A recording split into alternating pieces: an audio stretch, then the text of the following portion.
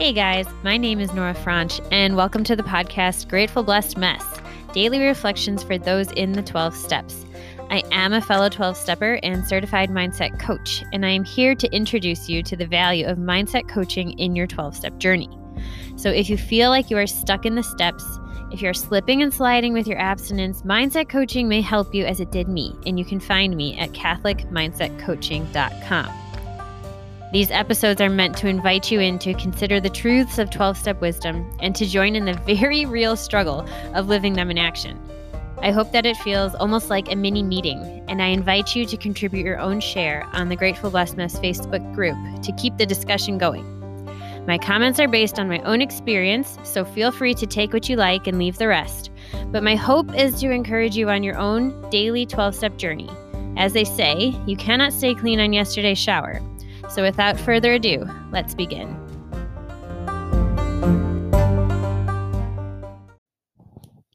Hey guys, Melody Beattie's The Language of Letting Go. Feeling Good, the reading for May 6th, page 126. Make yourself feel good. It's our job to first make ourselves feel better and then make ourselves feel good. Recovery is not only about stopping painful feelings. It is about creating a good life for ourselves. We don't have to deny ourselves activities that help us feel good. Going to meetings, basking in the sun, exercising, taking a walk, or spending time with a friend are activities that may help us feel good. We each have our list. If we don't, we're now free to explore, experiment, and develop that list. When we find a behavior or activity that produces a good feeling, put it on the list. Then do it frequently. Let's stop denying ourselves good feelings and start doing things that make us feel good. Today, I will do one activity or behavior that I know will create a good feeling for me.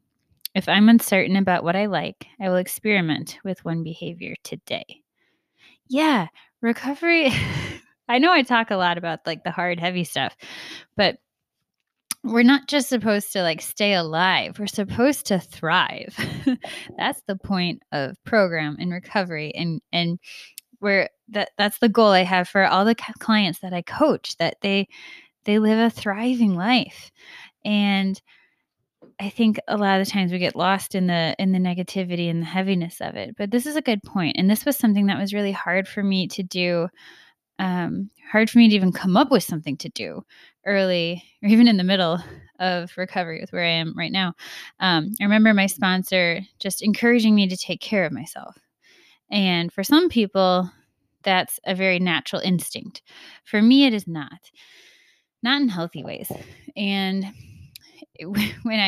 after I've been working with her for a while, and she suggested that because I was getting so anxious about something, not recalling right now, but she encouraged me to go home and do something for self-care. And I couldn't think of anything. I just didn't have a go-to list. And I think a lot of us, the typical of anybody, things that we go to are like a glass of wine or watching a show or those are like things that are not as helpful as, say, calling a friend, going for a walk, a little bit of exercise. Some people like baths. If I had a very nice bathtub, maybe I would, and little people not jumping in it with me. That would be nice, but like a hot shower. And actually, that's something I did with my most recent maternity leave. I try to learn from something each time and do it better the next time. But I made a commitment to take a hot shower every day instead of just going along with this idea that there's too much to do, I can't get away. That was something that I did that was massive for my well-being and mental health. So it sounds silly, but that's a commitment that I still have now continued on with myself, that even if I've gotten to 8:00 at night and I still haven't showered, I'll shower. Not that I get really smelly and gross, guys, but sometimes, you go a day or two. And what I found is that I feel as yucky then on the outside as I might be feeling on the inside. And even though this is interior work, We feel better interiorly when our outside is tidy and clean. So I'm finding that with my home as well. This is interior work, but I'm seeing that they kind of reciprocate each other. If I'm all messy interiorly, it spills out into my exterior life and actions. And if I'm all messy exteriorly, it seeps into my interior peace. And so, even we're trying to keep a cleaner home, a tidier home. I shower every day.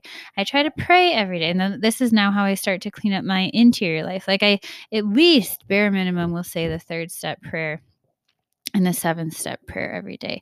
But I like to do a lot more than that. And sometimes the day gets away from me, or, I hit the ground running the second my eyes open, and, things happen with young family life. And that's an area of my life that I get to grow in compassion with. But things that make us feel good are important and are in keeping with our dignity as human beings, that we take care of ourselves, and we're actually wired to enjoy things that make us feel good. The reason why we enjoy a quality glass of wine is because it's good ingredients. It's good stuff. And we enjoy yummy, good food because it's yummy. And our senses are made to delight in something that's delicious because that promotes our physical existence, things like that, where we're meant to feel good. A shower feels amazing. And guess what? You actually live longer the better your hygiene is, because then you don't get infections and weird things that nobody wants to talk about because you're keeping yourself clean and tidy. And that also goes into our interior work. When we don't clean it up, when we don't keep an eye on things and put things right that have fallen over, it gets out of hand and out of control and looks too overwhelming, or we have an actual spiritual or mental illness that ends up coming from that, because at that point the interior is so messy and snarled, it's hard to identify the root, or it's hard to clean it up right away. It takes a very long time.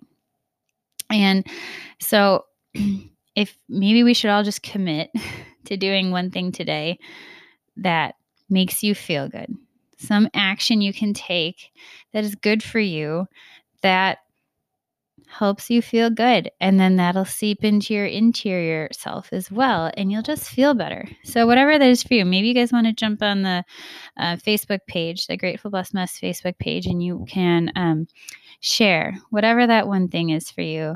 For me, I know this morning I got on the elliptical before the kids woke up, and that's huge for me in terms of helping me feel good and have energy to start the day. And I also showered. That's like a double whammy, guys. Anyway, so if you want, share it, and we can encourage each other to do that today. And maybe then a day at a time, we can choose to do one thing that is good for us, because we were made to be happy. We were made to be whole, and we were made to feel good. That's why it feels good to feel good.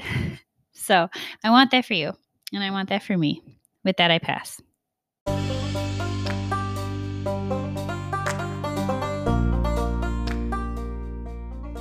Thank you so much for listening to today's episode. If you feel that mindset coaching could help you on your 12-step journey, please feel free to reach out and find me at CatholicMindsetCoaching.com. This is not a replacement for 12-step work. This is something outside of the 12 steps. It is simply something that has a heart for the 12 steps and those who are in it. And so, welcome. If you are here, chances are you may also be a bit of a mess, and I hope that you can learn to find some gratitude in the blessings that have come from your messes.